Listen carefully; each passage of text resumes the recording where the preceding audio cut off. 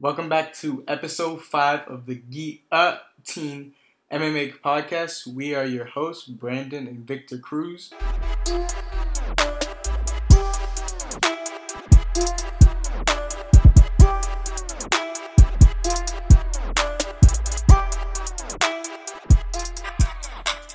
Welcome back, everyone. And for this episode, why don't we just hop right into it? A lot of stuff going on. We actually didn't do an episode for 208. 208. We were a little bit. The schedules didn't really allow us to watch the show, and neither of us was home to watch it. Mm-hmm. So we've got the results. It turned out to be a good card. Obviously in our last episode, we talked a lot about how we didn't think it was a card fitting of Brooklyn, New York.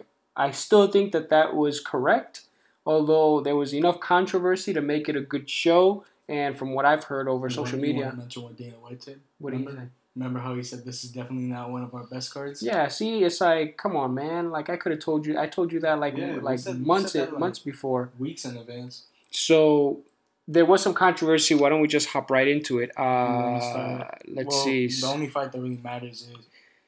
We can just mention Anderson Silva beat Derek Brunson in a click and see if it's split decision.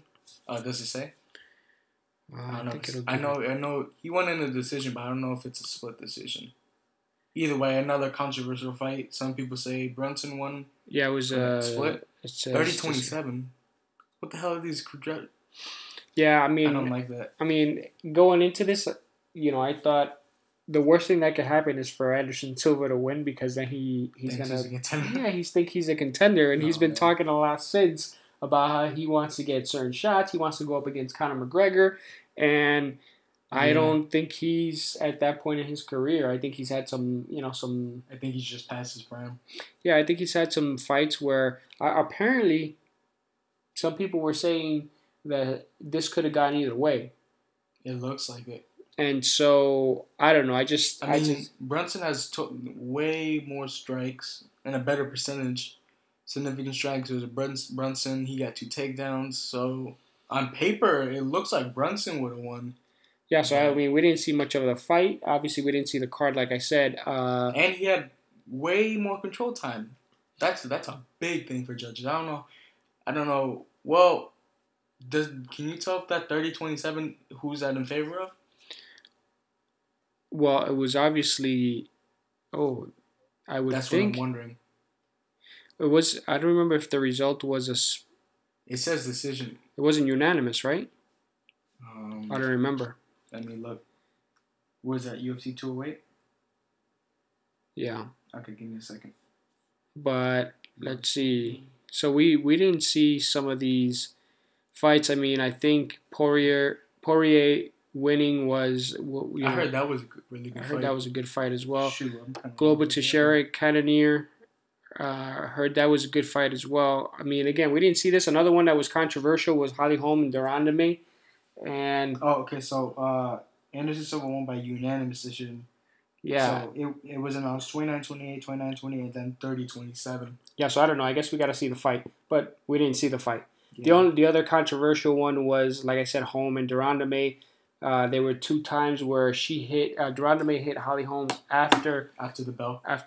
And it wasn't even like as the bell was ringing. It was a ding, and then she knocks her lights out. And the referee didn't take away any points. He didn't do anything. And so my only other problem is the last few shows we've had some different referees. I don't want to say they're new. They're new, I think, to the UFC, because we haven't seen them in the two years we've been watching. So I'd like to find out a little bit more about why they're using new refs, because at least when you go in with a ref that you can expect, like, okay, Herb Dean's gonna step in, stop the fight, like at anything, like he'll take away a point.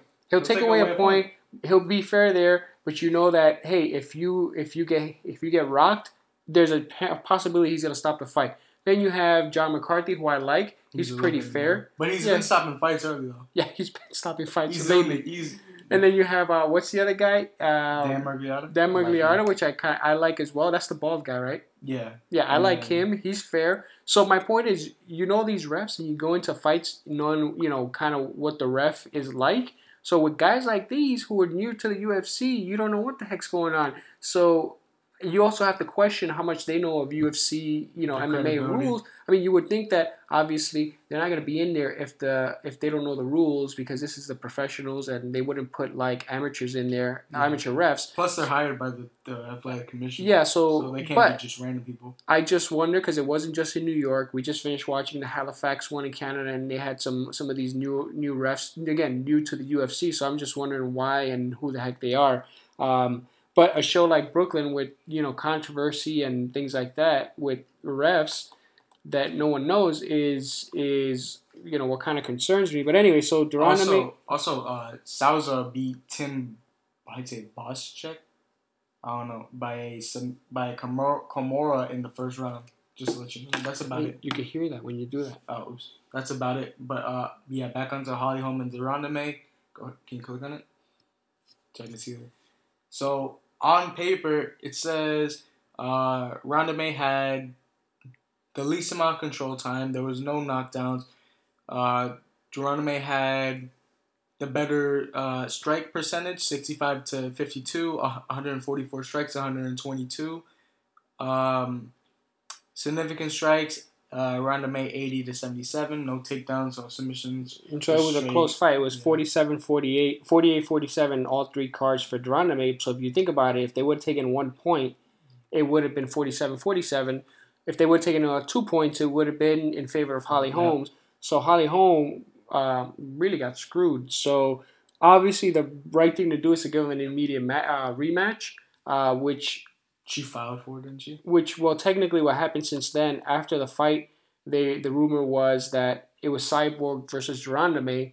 Then Durandame came out and talked about wanting to give Holly Holm a rematch because of the controversy, because she's not a dirty fighter. And so for her honor, is the way I took it, to basically back up her honor, she wanted to give Holly Holm the rematch, which I think is fair. But apparently she's got to wait a little bit because I think she's injured. Yeah. If I heard right. When you have some kind of injury, the athletic commission always gives you even the big man. Like Chris Ryman got, I don't think he's allowed to fight. He was allowed to fight in New York for like a year. Yeah. I mean, not a year, like a couple months. So anyways, that's what came out of 208. We didn't see too much of the show, so we didn't want to give it too much, time on the podcast. But we did see the prelims, and I'm trying to think what we... Nova was a Brooklyn kid who lost.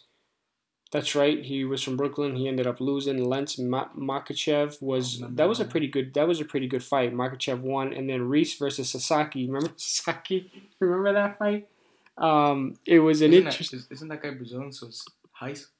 That's right. You're right. Heis. Yeah, versus Sasaki, and I remember that one.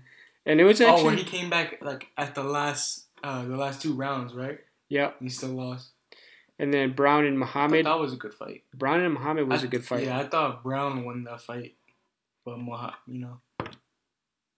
Yeah, I actually thought Muhammad won the fight because he was the aggressor the whole time. Remember, that's what we were talking about. Yeah. And so that was a pretty good fight. So the prelims was pretty good. But anyways, so we didn't see this card. We're waiting for it to be replayed so we can watch it. Yeah. Or we'll find it on YouTube, whichever comes first. Even if we were home, I don't think we would have watched it like we talked in episode 4 because it wasn't worth my $60. And you know what?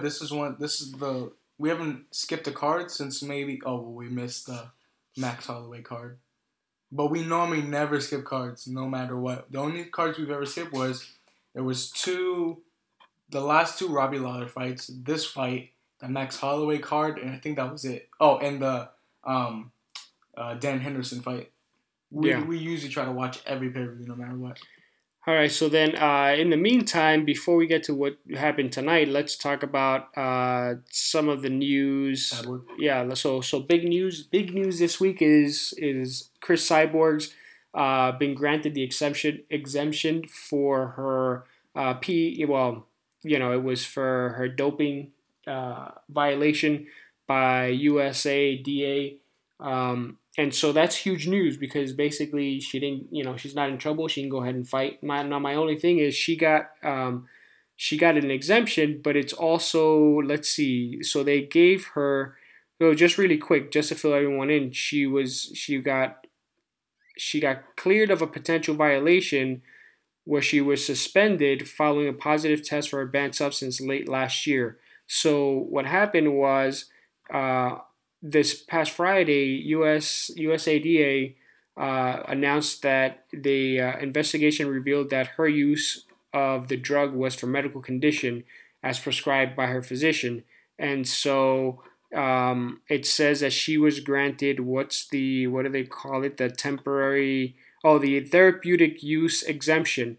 What the therapeutic use exemption is basically, look, if you go to the doctor and the doctor says you have to take, let's say, some kind of steroids, and it's just hypothetically speaking, but let's say I'm asthmatic, right, and I need to take an inhaler. Well, an inhaler is a steroid, right? Because that's what helps you with your asthma. I didn't know that. Yeah, so I don't know. Obviously, I'm just hypothetical. I'm just saying I know it's a steroid, but I don't know if it's a steroid that would be on any list as being wrong. But my point is, let's assume it is.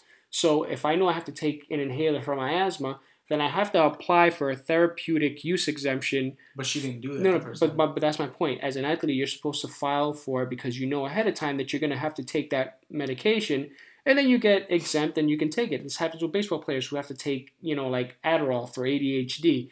They apply for an exemption, and you can take it and no harm, no big deal. And then when you get tested, it shows up in your system, but you got paperwork to show that you have permission to take it. So the thing is, there's a procedure for them to let you file what they call a retroactive, which means you kind of knew you had, I guess you got popped, but it was something prescribed by your doctor, and someone forgot to file the paperwork, so they let you go back and file it, but it's after an investigation. Now here's my thing, and we talked about this a few episodes ago. My problem is, if you're at the professional level, if you're not at the professional level, it's one thing, because probably your managers, your team, they're learning just as much as you are. But if you're at the professional level, and again, I like Cris Cyborg, and this isn't a knock on her, but someone on her team, their job should be, anytime you go to the doctor, anytime you get prescribed something, questioning, like, okay, doc, here's the list, because I don't know how it works at UFC and MMA, but I know in baseball, there's a list of what's banned. And so if I go to the doctor, it's my job to give them the list. First of all, usually doctors in baseball that baseball players go to, they're knowledgeable and they work with other baseball players, so they know the drugs that are on the list. But anyways, let's assume your doctor doesn't know. It's your job, part of her team, to go to her doctor and say, okay, this is what you're prescribing, before she goes to the pharmacy, before she goes to CVS to get this medication. Here's the list of banned drugs. We want to make sure there's nothing on there. And if he says, oh, there is, well, okay, well, hold on. So before she fills a prescription, let us file the therapeutic use exemption and make sure everything's on the up and up, and then you take the medication. And so I always have an issue with athletes and their people who wait till they get popped with a drug, with a drug test, and then, oh yeah, well this is legit. Well, yeah, if it's legit, do your job. And again, this isn't against Cris Cyborg, because it's not her. Ultimately, it's the individual athlete's responsibility, yes. But I know everyone has their team, and it's someone in her team's job, or it should be, to make sure that those details are taken care of. And so someone on her team didn't do their job.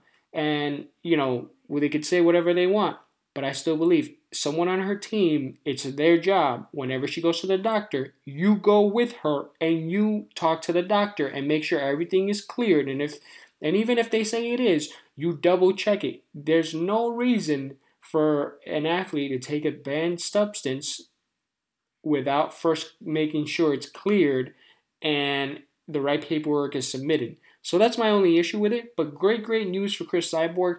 Obviously, we were hoping that everything would come out positive for her so she can continue fighting. And another little controversy that was coming out, I guess, since she's not fighting in Invicta anymore, right? Then her title, there's an interim champion. And so apparently this lady, I forget what her name is, she won the belt and doesn't want to fight Cris Cyborg because she says she needs a few more fights before she fights the best women's MMA. Yeah. Here's the thing. You won the title.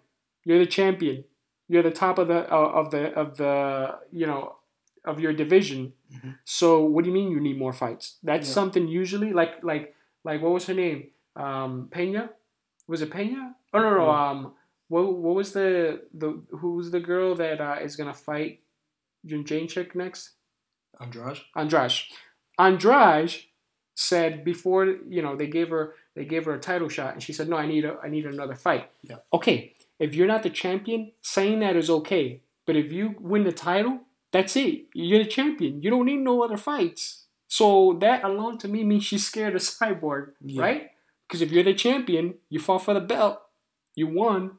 What do you mean you need more fights before fighting and defending your champion against the best competition? If you're the title holder, shouldn't you want to be going up against the best of the best? Mm-hmm. So you're basically saying, I don't want to go up against the best of the best. So I don't know. But anyways. Also, speaking of the USADA or whatever, this week they announced that they made a significant change to one of their policies.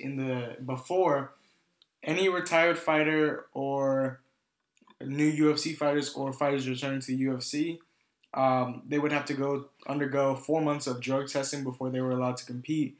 Now the rule is actually they must undergo at least 6 months of drug testing pool before they're allowed to fight, which this goes into effect as of April 1st, so I hope that's not a joke, you know what I mean, because that's April Fool's. But yeah, that's a big change that I noticed that hopefully will stop a lot of drug popping and all that, like Brock Lesnar. Yeah, and then other big news from this week is you can tell them about that. So after months of discussion, the UFC has finally announced that former UFC welterweight champion Georges St-Pierre will finally has finally signed an agreement contract to return to the UFC. St-Pierre, who is 25-2 as of his last fight in 39 months. Oh yeah, whatever. Well, we've never actually seen GSP fight. I've seen a couple of his old fights. Yeah, but I mean in terms of like watching the shows, yeah. So we haven't seen him fight. We know that he's obviously one of the best. So having him come back was huge. The only thing I know about GSP is obviously his reputation, but also because he was one of the first ones that before they had drug testing in UFC or a good, drug testing program, he was one of the first vocal athletes to want one, because obviously if you're clean, you don't want to go up against dirty fighters. Yeah. So he was one of the very first vocal fighters to kind of push for that change. And also, wasn't he in the mixed martial arts athletes? Yeah, he's also one of the guys fighting for a union. And, the union. And I agree with it. We'll talk about it a little bit when we talk about the Halifax card from tonight. But, again, as someone who's worked in sports and athlete representation, I think, it's kind of unfair what the athletes are going through. And something that was also from this week, and Ariel Helwani's Twitter this week, is he mentioned, fans on Twitter were talking about how it's unfair, how the UFC got sold for $4 billion and they're not paying the fighters. And so I think some of the fans are a little bit not confused, but they forget. Don't see the facts. They're missing the big details. Well, too. And they're missing the history of sports. And baseball, again, I work in baseball. And same thing with every other sport, football, basketball. There was a certain point where there was no free agency. There was, the owners basically controlled everything, and the players got screwed, and they got treated like slaves. And basically, they had to do what the owner said. And so that's why in these sports, the players fought for unions. That's why basketball players, football players, baseball players get paid millions of dollars, got great benefits because they fought for it, because the owners are making all this money and calling all the shots, and it was one-sided and unfair to them. And so that's the way it is with UFC fighters. But here's the thing. So to say that because the UFC is worth $4 billion, because that's what they got sold for, that they have to pay the athletes, it's not that simple. Because first of all, the new owners, they spent $4 billion. They didn't make $4 billion. The Fertitta brothers and Dana White made $4 billion. And so it's not really a fair statement or assessment to say, well, it's their responsibility. It's a $4 billion industry. They got to pay them. Well, yeah, they got to pay them, and that basic idea is true. But the athletes, the fighters, have to band together and create a union, because it's just like any other industry. if in the automobile industry, if they didn't create unions, well, they created unions to better protect the workers, because in any business, in any industry, the companies are out to make what? To make money. So they're gonna make it any way they can, and if the athletes are gonna take 50 grand to fight, if they're gonna take 10 grand to lose, yeah, they're not gonna volunteer. Hey, here's $1 million, unless they have to, like for Conor McGregor or is it Nate Diaz? Yeah. Nate Diaz, because they need them, because it's a big fight. But you don't want that to be the case on an individual basis. So I agree that there should be a union. I just think that the groups that are doing it are the wrong groups, because one group is led by the former Bellator owner. So that's a little bit fishy, because you were an owner screwing athletes as well. Even though he could say he wasn't screwing his athlete, he treated them well. It's unless there's a union and collective bargaining agreement in place where fighters' rights are on paper and their benefits and things like that, you're screwing them somehow. You're getting rich off their backs. So that was one group. The other group was kind of a recent group that was started, and that group is led by a former baseball agent, which who it is, I mean, I'm not sure I'm totally comfortable with. Here's what I think should happen. What I think is you should take someone who's been down this road. Like, here's a guy that I think that the fighters should go after to lead them in the efforts to start a union. And he's gone from sport to sport. He was the leader of the Major League Baseball Players Association, and I think he's the NHL Players Association leader now, but he's Donald Fehr. Donald Fehr is, I think, the guy that the fighters should go after to lead their union organization, because I think he has a great track record, and not only in the work he's done, but also in what kind of what he stands for. So that's my advice: go after Donald Fehr. But anyways, moving on. What do we want to talk about next? What else came up this? So the rumors about his next opponent. You want to talk about that? St. Pierre? Yeah. Go ahead. So as of course, since he was announced to be signed with the UFC, there was a bunch of rumors on who he would fight. Some names were Bisping, Nate. I think it was Nate Diaz. Nick Diaz, Robbie Lawler, and then the big one I thought was the winner of Tyron Woodley and Stephen Wonderboy Thompson, who are about to fight for the title in about 2 weeks. But as we were talking about this, I think it's pretty fair that if he would get the winner, because back in 2013, December to be exact, when he did leave the UFC, he was the current champion and vacated the belt. So it would make sense for him to get a title shot on his way back, because he would never lost the title. But you got anything to say about that? No, I'm just curious to see if the layover, if he comes back like Korean Zombie, or if he comes back and there's ring rust, because, man, 39 months is a long time. That's longer than Korean Zombie was out. So I'd be curious to see how he comes back and fights. I mean, I think ring rust is a real thing. Real. So another thing that happened was 208. So 208, the prelims, was the first show that we heard a 3-man commentating. That was actually pretty interesting. We were curious to see how the 3-man was going to be, because we thought one person would get lost. But it was actually really fun. It was actually totally different, because when it was before Joe Rogan and Mike Goldberg, it was kind of just laid back and talking about the fights. So in this one, there were times where I felt like Rogan, DC, and Anik were just having a conversation. And DC being in the ringside, I think, is a great addition, because there were certain times where it looked like he was just having a conversation with Joe Rogan, and you can see where the camera panned over and it caught him like tapping him on the side like you would in a conversation. And I thought it was hilarious, and it was actually really, really entertaining. So that was a good move, making a 3-man booth. And then now with the Halifax show we just saw, it was a 2-man booth, and it was Brian Stan, which again I liked. I thought he should have been moved up. and Todd Grisham, who, if you don't know Todd Grisham was with the WWE for a long time. He wasn't even a commentator on there. He was behind the curtain. He was behind the scenes, but he was a character too. Yeah, but he was also the one who did backstage interviews. Yeah, and then from there he moved on to ESPN.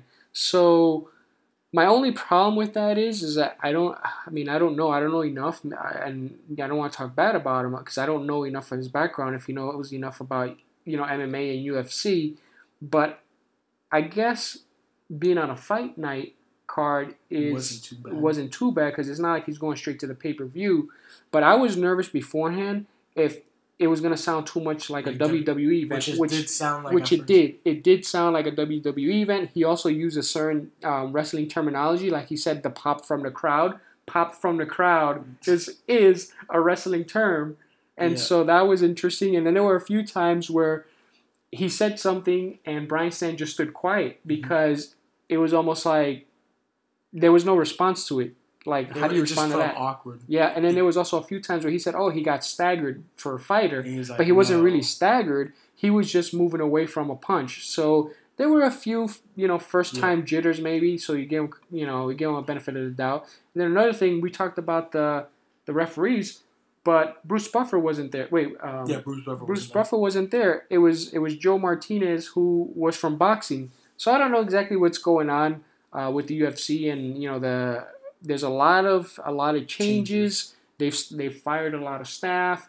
They've let a lot of people go. They've made a lot of changes with the commentators. They've made changes with the referees. They've made changes. I mean, again, when was the last time we haven't seen Bruce Buffer at any of the shows? Wow. It's been a while. So I don't know exactly all the changes that are going on. So curious to see. Again, the 3-man commentating booth was great. The 2-man, we'll get Todd Grisham a little bit of time because actually his voice sounded good. Yeah. It's just what he was saying. So I wonder how, that'll get better. And again, you got to give him a little bit of leeway because it was his first show. And we'll see.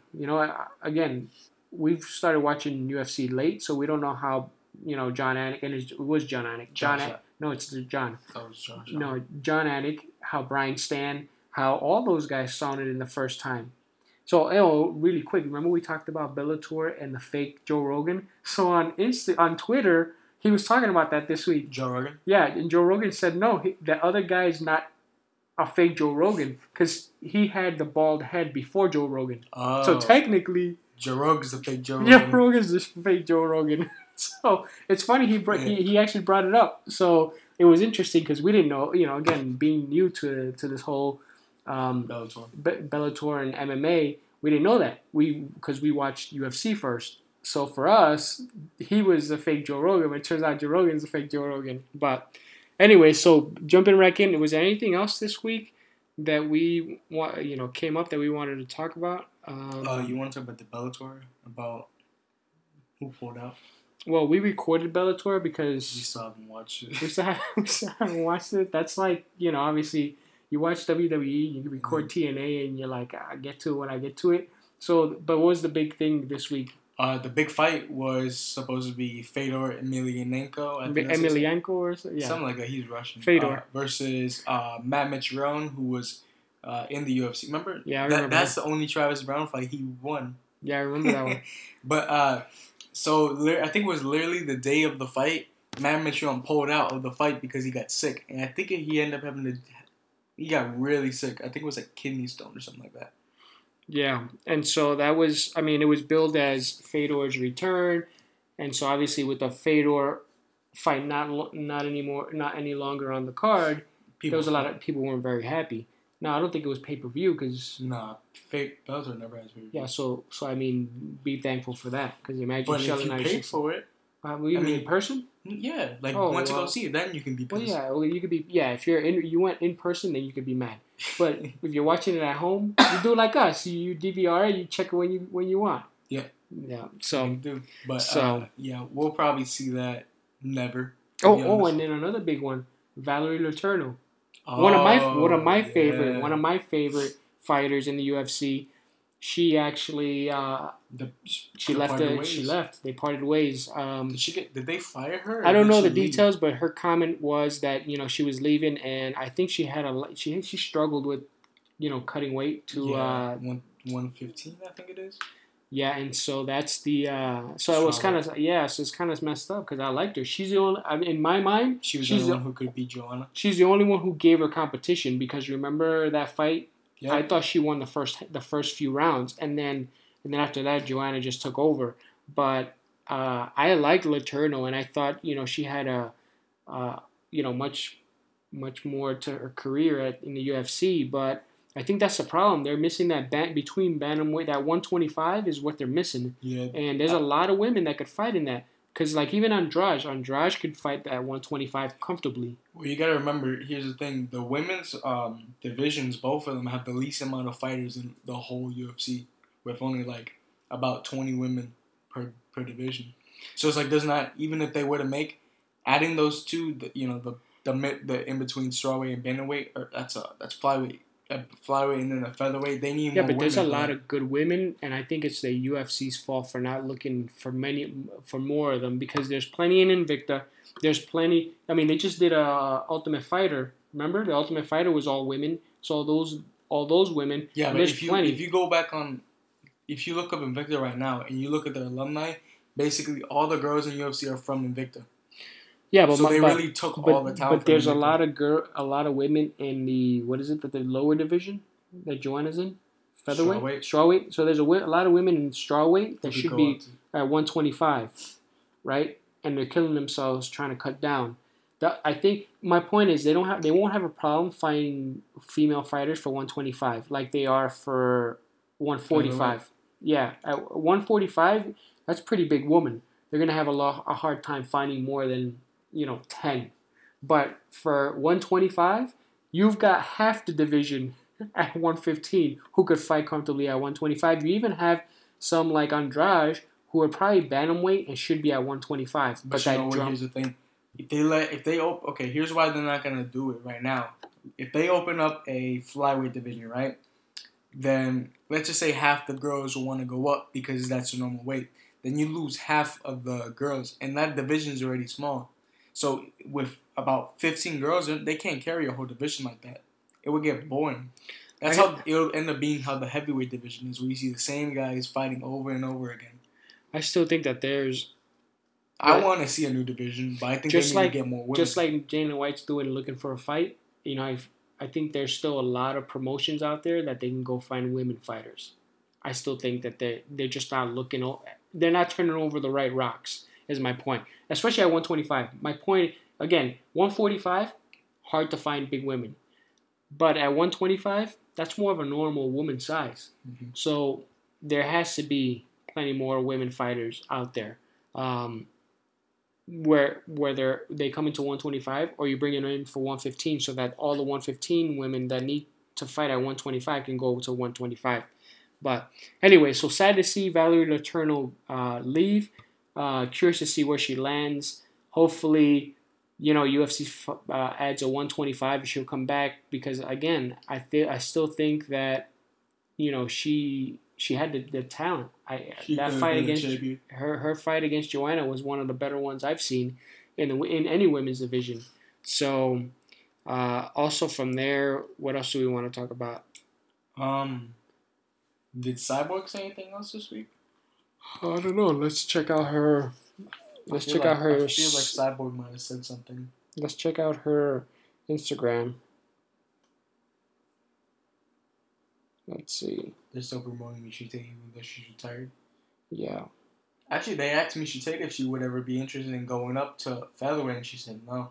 I think that would... See, the thing about featherweight is I always thought people like Michite and Sarah McMahon... Even Sarah McMahon... You said no to going to featherweight. I think those kind of older fighters, like Alexa Davis, Sarah Kaufman, they could have a nice fresh start at featherweight, because they're getting older. Might as well, they'll never get back to the top, I think, Yeah. So I think that's, with the division as empty as that, they have a better shot. You know what I mean? Yeah. Yeah, I'm not seeing anything that she said. I mean, Yeah, nothing. I mean, she promotes her pink belt fitness, which is basically like a women's fitness camp that she does.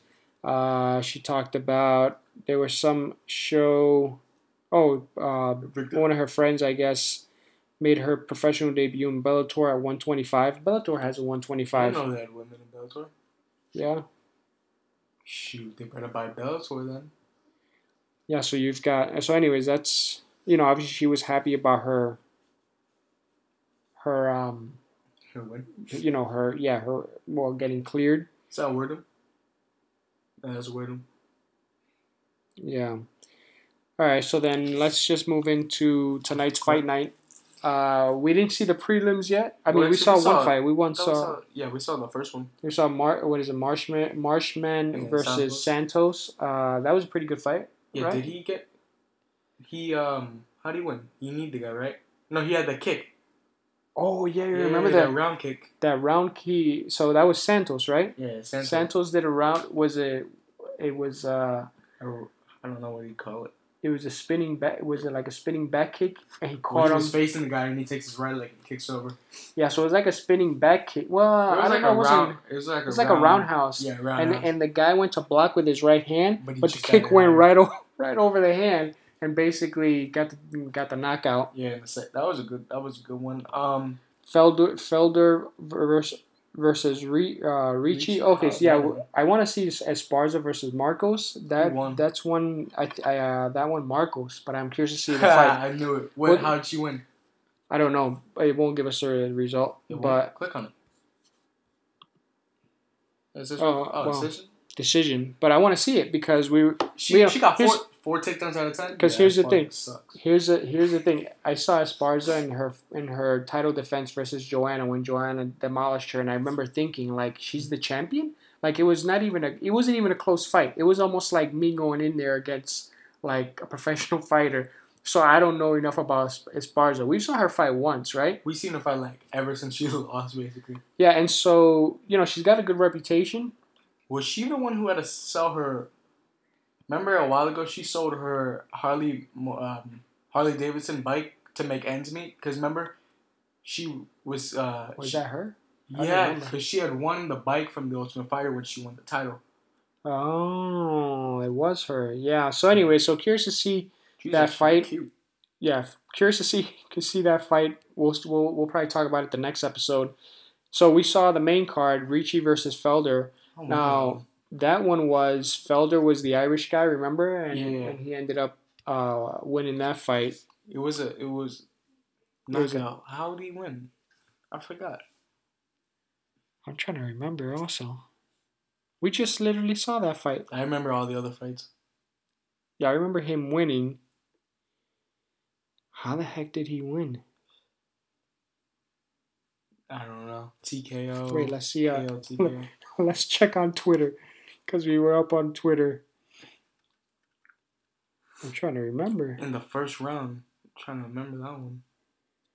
So that one was... like at the beginning. Check here we go. Hold on. Oh, he broke his nose. Oh, yeah. Remember that one? That was the one that he broke his nose. So he went to... I think Ricci went in. They were really close. He went in to like throw a punch. And Felder came in brought his elbow up like he was going to block, but brought it high up and broke his nose. And then on the way he down, backs up to the cage, and then Felder starts punching and knees him right in the nose and breaks his nose. Yeah, and then Ricci just basically crumbles and just covers his face. It's like, remember the Roy McDonald Robbie Lawler fight? Yeah. He got hit so hard. Yeah, so he protected his nose because it was really bad. So that's how he ended up winning. That was actually a pretty good fight. This was actually a pretty good fight night. Yep. I didn't expect much from this one. And then McCann versus Mazzani. It's McMahon.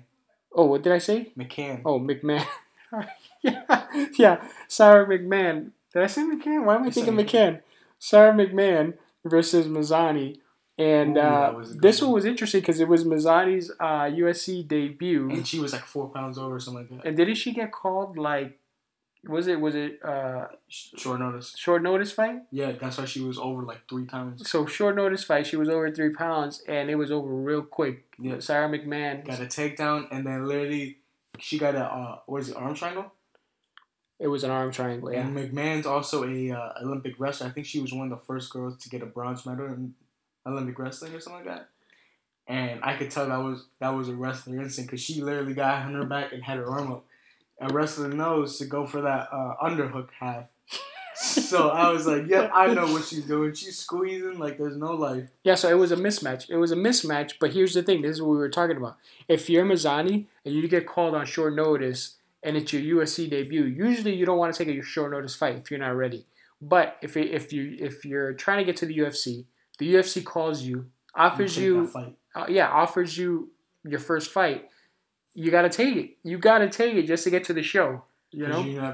If you don't take it, then you might never get that call. You might never get that call again. So you could tell that McMahon felt bad for her because from the moment that the referee stopped the fight, she was giving her, talking to her, and it wasn't trash talking. It was, I think she was giving her advice like, hey, you know what? I don't know what she was saying, but she talked to her even through when they lifted her arm up. So I give Sarah McMahon a lot of I give her props for kind of being a good sport like that. After that, it was Theodoro versus Fajeda. Fajeda, they call it's Ferreira, but these Brazilian guys, like we said in episode 4, these Brazilians, they're confused. They confuse us, man, because it's spelled Ferreira, but Fajeda is what they call it. There's no D in there.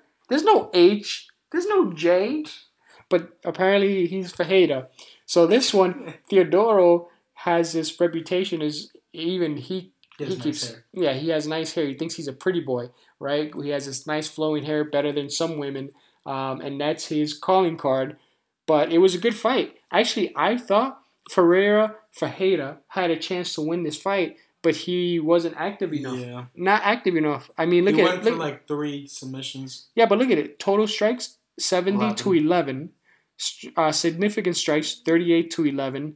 So but he only threw 38. The other guy threw 155. That's how. No. That's what I'm saying. No. Okay. I'm saying how much he landed. He didn't have. So yeah, even that. Theodoro threw 155 to Fajeda's 38, and significant strikes. Theodoro 116, and he threw 38. So he could have won this fight if he would have just stayed even with him. Because honestly, if it would have went to the decision and he was even in his strikes, he would have won the fight. Because he had 3 takedowns. He had 2 submission attempts to Theodoro 0. And Theodoro got the decision. Yeah. And so it's funny. Tell them about what happened at the end of the fight. So I guess a couple of days ago, a fan on Twitter told Theodoro that if he wins, and he shouts him out, he'll get in his win or whatever. He'll get a tattoo of his face and his hair on his face. And then Theodoro in his post-fight win or interview, he actually shouts out the fan and he's like, "I'll fly you out, but you better get that haircut." Yeah, so you better get that tattoo. So that's actually pretty cool. Of the way again, I think UFC fighters have to do just like other athletes and engage your fans on social media. So I tell you what, that dude is going to be a fan of Theodoro for the rest of his life. So that's great use of social media. So I encourage a lot of you fighters who might be listening and who follow us to definitely use your social media. And that's a nice way to build up your brand. I know, for example, Felice Herrig, she does a good job with her Instagram. Sometimes she posts what we consider just the most boring Instagram video, and it's like her laying down with her cat Quinn, or her wrapping gifts. But you know what? As fans, hey, we're cool. I wanna look inside your everyday life. And so using your social media that way is a great example. So Felice, keep it up. So we definitely like seeing it up of your cat Quinn and her going to the gym. You know the cat's name? Yeah, because she talks about it all the time. I follow her on Instagram. Do you watch every video she posts? Sometimes. You see the notification? Oh, click. You're the first person there. Yeah, what did I tell you? I'm a fan of Felice. So shout outs to Felice. I know she doesn't have a boyfriend because she mentions that too. She mentions going to the gym. I'll take a good stepmom. That's a good statement. So anyways, my point is definitely use your social media. Keep doing it, guys. And the ones that don't, I definitely think you should. So let's move on. What's the next? It was Cecilia versus Tucker. Oh, this is a good fight because Tucker was making his UFC debut as well. And Tucker's a great example of a guy who the reasons why we need a fighter union. Because this guy, he was a jazz, I think they said like a jazz musician or something. He had a lot of guitars and he had to sell them so he could train. So this is a kind of story that makes you kind of sad about this whole, MMA thing. Guys or fighters, not just guys, but women who have to basically claw and figure out a way to make ends meet and to support, their careers. And so this guy had to give up, his guitars, his collection of guitars, which is kind of wrong that they have to do that just so he could fight. So anyways, to go into the fight, obviously Cecilia is a veteran. And Tucker making his debut. Man, this guy looked amazing. He looked like Cody Garbrandt in that fight. It's featherweight. Yeah, so even Brian Stan was saying it. He got confused because he thought it was the same division. No, that was Grisham or Grissom. No, it was Stan. It was Stan. Yeah, and so even he got confused, thinking that this was Cody Garbrandt's division. Yeah. But he's quick on his feet. He put on an impressive show from start to finish. And so everyone, I definitely guarantee, keep an eye on Gavin Tucker because this guy is going to be a star. This kid's going to be something. Unless he's like Sage Northcutt. And then unless you were the chosen one. Yeah, unless this is a one-hit wonder. But I don't think so because he's got the tools. He's quick on his feet. He's fast. He hits hard. He hits hard. And did he? This wasn't the one where he kicked his leg and his leg looked like junk, was it? Yep, that was it. That was. So his leg was so cut. We've been saying this for a while now. How when we first started watching UFC, a lot of fighters used to use the inside leg kick to basically give damage to their opponent. Not enough guys do it, and so he did a great job because I think in round 1. The Cecilia's inside leg was like it looked like he got cut. Yeah, it looked like he had a cut. And so again, keep an eye on Gavin Tucker. If you haven't seen the fight, Sam Cecilia versus Gavin Tucker, check it out. It was definitely an entertaining fight, and it's you could see he's obviously got a lot of tools. So I look forward to kind of checking out what he has coming on. He looks like G-Eazy. You ever seen him? He does, yeah. And so after that, it was Hendricks versus Lombard. Now listen. The funny thing about this was we thought he made weight for once. It turns out he just went to the next weight class. So yeah, because if you know anything about Johnny Hendricks, he always has problem making weight. So we're like, the biggest move of the fight is the fact that he made weight. Because he made weight. He was at 185. This is 185. But turns out he went up a division to make weight. So he made weight. First of all, I don't know if you guys have seen Hector Lombard, but the dude looks like a beast. He is swole. Listen, to the point where, you know how the UFC has a few different shorts? They've got the tights. Yeah. Then they have the loose ones. And then they have also the cut ones. The cut ones. Well, he was wearing the loose ones, the regular shorts, and they looked like they were tights. They were basically cutting the circulation to his quads. So some big legs. This guy, I want to see this guy versus Joel Romero because that'd be like freaks of nature against each other. Yeah. So in this fight, I thought it was an entertaining fight. Johnny Hendricks won via decision. I mean, I agreed with it. I just think Lombard made a few. He didn't do enough to win the fight. Right? Yeah, because his last couple of fights, he would do good in the first round and blow himself out. That's how he got knocked out by Dan. You remember that one? Yeah, that fight where he was winning, he knocked him down, he got back up, he got knocked out. Yeah, so my problem is, and this goes back, we've talked about this before. Cardio is everything. Cardio is everything. If you're a UFC fighter and you got a 3-round fight, train like it's a 6-round fight. Because then come round 3, you're good. If you got a 5-round fight, train like it's 10 rounds and you're good.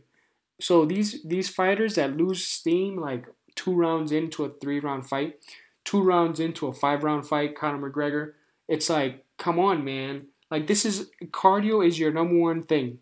Because unless you're a beast and you're looking for the knockout in the first 3 rounds, like a Brock Lesnar, right? Mm-hmm. Then that's a different story. But not everyone can go in there with the mentality. That's another story. I'm gonna strike out. I'm gonna knock out this. You're not Mike Tyson of MMA. Like, I'm gonna go in there and just bust you up.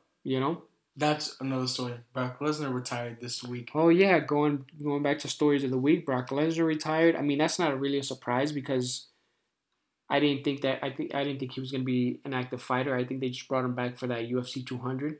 You know what I mean? Make it a big show. But he retired officially, which he got popped for for performance enhancing drugs. So I'm not totally shocked with that. So anyways, Johnny Hendricks won. At the end, he just talked about going to 185 and saying how he has more energy because obviously no weight cut. So here's my problem.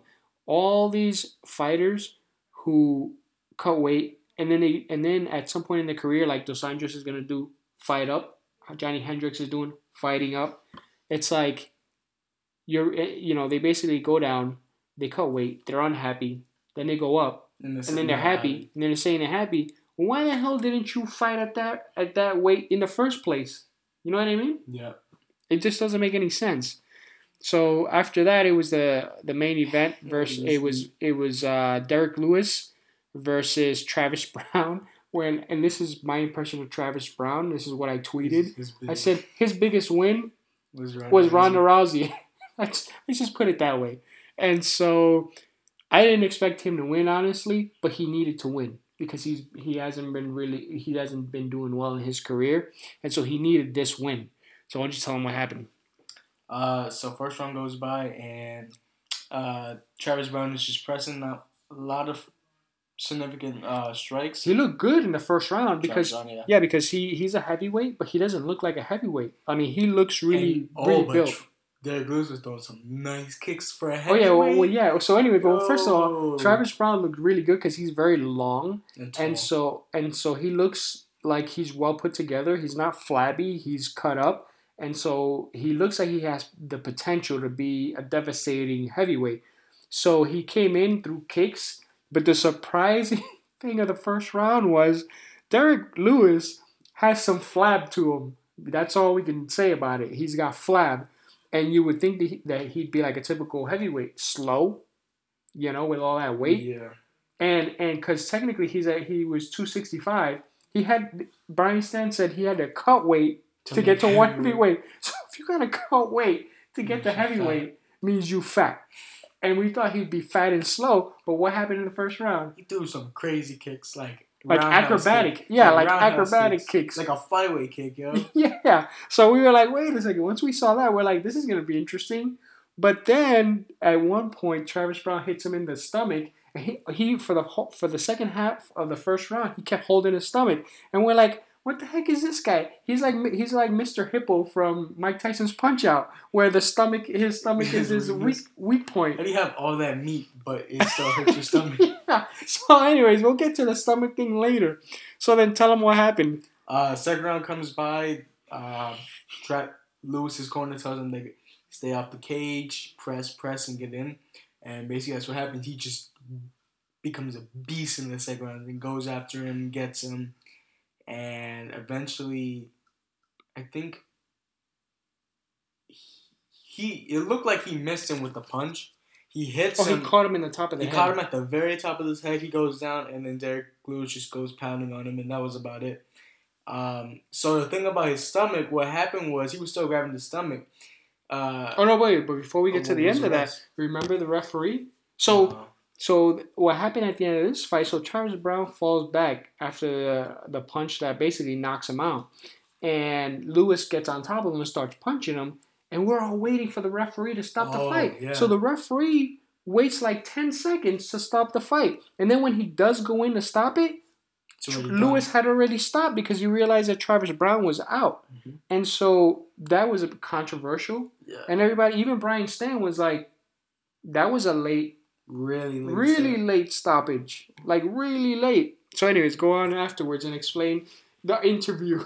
Okay, so Brian Stan asked him about if his stomach was, injured. He's like, no, I just had to take a dump. And I told you this. I was like, I bet you just has to use the bathroom after all that crap he be eating. Yeah, he basically just said, I gotta take a boo boo. That's what he said. Yo, I'd be so scared having to hold it like And plus, they were supposed to be a 5-round fight. Imagine having to hold all that. What do? Do you just like do it in your pants? I wonder.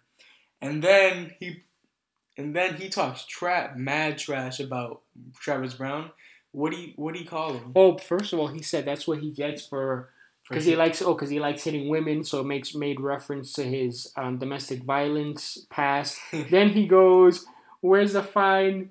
Where's Ronda's fine ass? He called out Ronda Rousey. He said, "Where's Ronda's fine ass?" Yeah. That dude's a beast, yo. And so it was. I tell you what, it was the most entertaining, nonchalant interview, and you could tell Brian Stan half wanted to laugh, half was uncomfortable, half trying to be uncomfortable, and so a third, I guess, a third this, a third that, and a third trying to be professional. And so that was so funny. And I gotta tell you what, I'm a new fan of Derek Lewis. Yeah, I follow him on like social media. The stuff he posts is hilarious. Like he'll be posting like memes and all these sex jokes and stuff like that. Oh, he remember he was talking about his training? He's like, yeah, I've been training, having sex and all that. yeah, he was crazy, man. So his mic skills aren't Conor McGregor type mic skills. Funny. This is more like get on the microphone because you don't know what the heck he's going to say. So I'm definitely a new Derek Lewis fan, following him. We'd love to have him on the podcast one time. So Derek, if you're listening, great, you, homie. Yeah, great show, great fight against Travis Browne. Definitely keep following you, and would love to kind of get you on the show and just shoot the breeze and get people to learn a little bit more about you. Look up upcoming fights real quick. Yeah, so that was basically UFC Halifax, which was in Canada. Good show, actually. This was a pretty good show. I didn't think it was going to be that good. Honestly, I thought it was over after Lombard and Hendricks, remember? I forgot that there was one more fight to go. So, Brendan, what are you going to do now? There's one more fight. Turned out to be the best fight of the night. Yeah. But only because he surprised us. We thought he was going to be like Mr. Hippo and slow, and he turned out to be pretty agile and fast. He was pretty fast. So let's see what's. Oh, and he has the longest. The longest, most active heavyweight win streak of 6 fights. Yeah. That's not bad, yo. That's nice. That's a big dude. So the next, we've talked about this before. 209's coming up. It's Woodley versus Thompson, and for me, again, you know how they promote it based on the main event. How it's like, 209 Woodley versus Thompson. For me, it's not Woodley versus Thompson. For me, it's basically. How do you pronounce his name? Nurmagomedov. No, Nurmagomedov, right? Just call him Khabib. Khabib versus Tony Ferguson. That's the fight I'm looking forward to. And then you got Rashad Evans fighting in that card as well. And I'm not seeing anyone else. There. Mark Hunt versus Alistair Overeem. And for me, I'm looking forward to that co-main event. More than I'm looking forward to Tyrone Woodley and Stephen Thompson. That's not a bad but card. I will say I wouldn't mind seeing Woodley winning because I want him to start seeing that if you win, then they start promoting you, kind of like Nunes. And so I would like to see him win so that the UFC can kind of prove him wrong. That it's not a race thing. It's you came out of nowhere and nobody knows about you, so we can't promote you. Yeah. And so that's pretty much it. That's March 4th. That's 2 weeks from now. Yep, so that should be a good one. We're definitely going to shut out our $60, but I'm hoping that the card will finish out with a few women's fight because there's no women. I hate cards that don't have women fights. I've said that since day one that we've watched UFC. For me, the more entertaining... For some reason, I'm a big fan of women's division, women's MMA. So any card that doesn't have women, I have an issue with. And again, I keep saying this. I definitely want to see an all-women's pay-per-view. Mm-hmm. I think we have enough potential fights to make that happen. But imagine all 4 championship fights on the main card. That'd be awesome. That'd be amazing. But besides that, what else do we have? Is that it? The rest of the other upcoming ones. I mean, we can talk about that next one. We've talked about them enough. What about 211? See, what's 211? What's the... 210? 210. 210's the one I'm looking forward to the most because it's Cormier versus Rumble. Rumble's totally different than he was the first time they fought. Let's see, who else? Weidman versus Mousasi. That's going to be a good one. No, it's Musashi. There's no Musashi. Yeah. Okay, whatever. And then 211. Let's see what other fight nights are coming up. Oh, Namajunas versus Watterson. Ooh, that's a good one. Oh yeah, because she won her rematch. Yeah. So Watterson versus Namajunas is coming up. UFC Fight Night, April 15th. Looking forward to that one. Nobody there. Let's see. Oh wait, go back. Eric Sanchez from the Ultimate Fighter. Oh yeah, remember he was the one who busted his feet kicking. That was him, right? No, that was the other guy. That wasn't him? Another white guy. All right. And then after that is Cup Swanson. Hey, Moreno. Huh? Moreno. From the Ultimate Fighter. Oh, yeah, Moreno from the Ultimate Fighter. Like, it's already 3 fights he's been in the UFC. I know. He's undefeated, right? Yeah, because he's won his first 2 fights at the UFC. In the UFC. And then we've got Jessica Penny versus Taylor. We've seen Taylor fight. Remember she had her debut not too long ago? So there's Sandoval. Oh, he's from the Schnell. Schnell's from the Ultimate Fighter, remember? Max Schnell. The 2 Max. Moreno, let's see. Quinta versus Sanchez. Holtzman McBride. Let's see, 211. 211 is... Oh, that's not bad. Stipe versus Dos Santos. That should be a good one. Still, the rest of the card is being filled out. Anything else UFC-wise? So we'll check out Bellator. Again, we're not really Bellator fans. Todd Grisham would have been perfect in Bellator. Because they got the WWE entrances. If they have WWE signing guy, it'd be great. But that's about it, everyone. I think that concludes our show. Anything else going on social media that we noticed this week? Let's check out the Instagram real quick, just in case. Let's see if we have anything. Let me see my Twitter from this week. Also, follow us on Twitter and Instagram. Yeah, our Instagram is the Guillotine MMA, and our Twitter is Guillotine_MMA. Let's see. Let's scroll through. Oh, remember this one? No, I didn't see that. So apparently there was a fight, and we saw this through MMAweekly.com, where the corner man has to come in and stop the fight because the referee fails to see that the fighter was unconscious. And it looks like it's a woman's fight because there's a ponytail. And it's crazy. That's like, man, refs have to be on. What about the one where the dude tried to copy Cody Garbrandt and got knocked out? Oh, yeah, there was a fight. We don't know what promotion that was, but basically the guy tried to showboat and do like some kind of dance. But he got knocked out. But he was within kicking distance. He got knocked out. Yeah. Let's see. Oh, yeah, so I saw that Namajunas versus Watterson got booked. And I think that's it. I think that does it. Yeah. So anyways, thanks everyone for listening to this episode. Definitely, if you like the show, share, subscribe, and follow us on social media. Yep. We also have a Facebook page. The Facebook page is, I believe it's the same as the Instagram, which is the Guillotine MMA Podcast. No, the Guillotine MMA. Yep. So the Guillotine MMA on Facebook. So we got Facebook, we got Twitter, we got Instagram. And remember, you can catch each episode on iTunes, Google Play, SoundCloud. Not each of them. Because remember the Elite? Yeah, but Stitcher, TuneIn. So we're on all major platforms. You can catch us, the Guillotine MMA Podcast. And stay tuned for the next episode. Thanks for tuning in.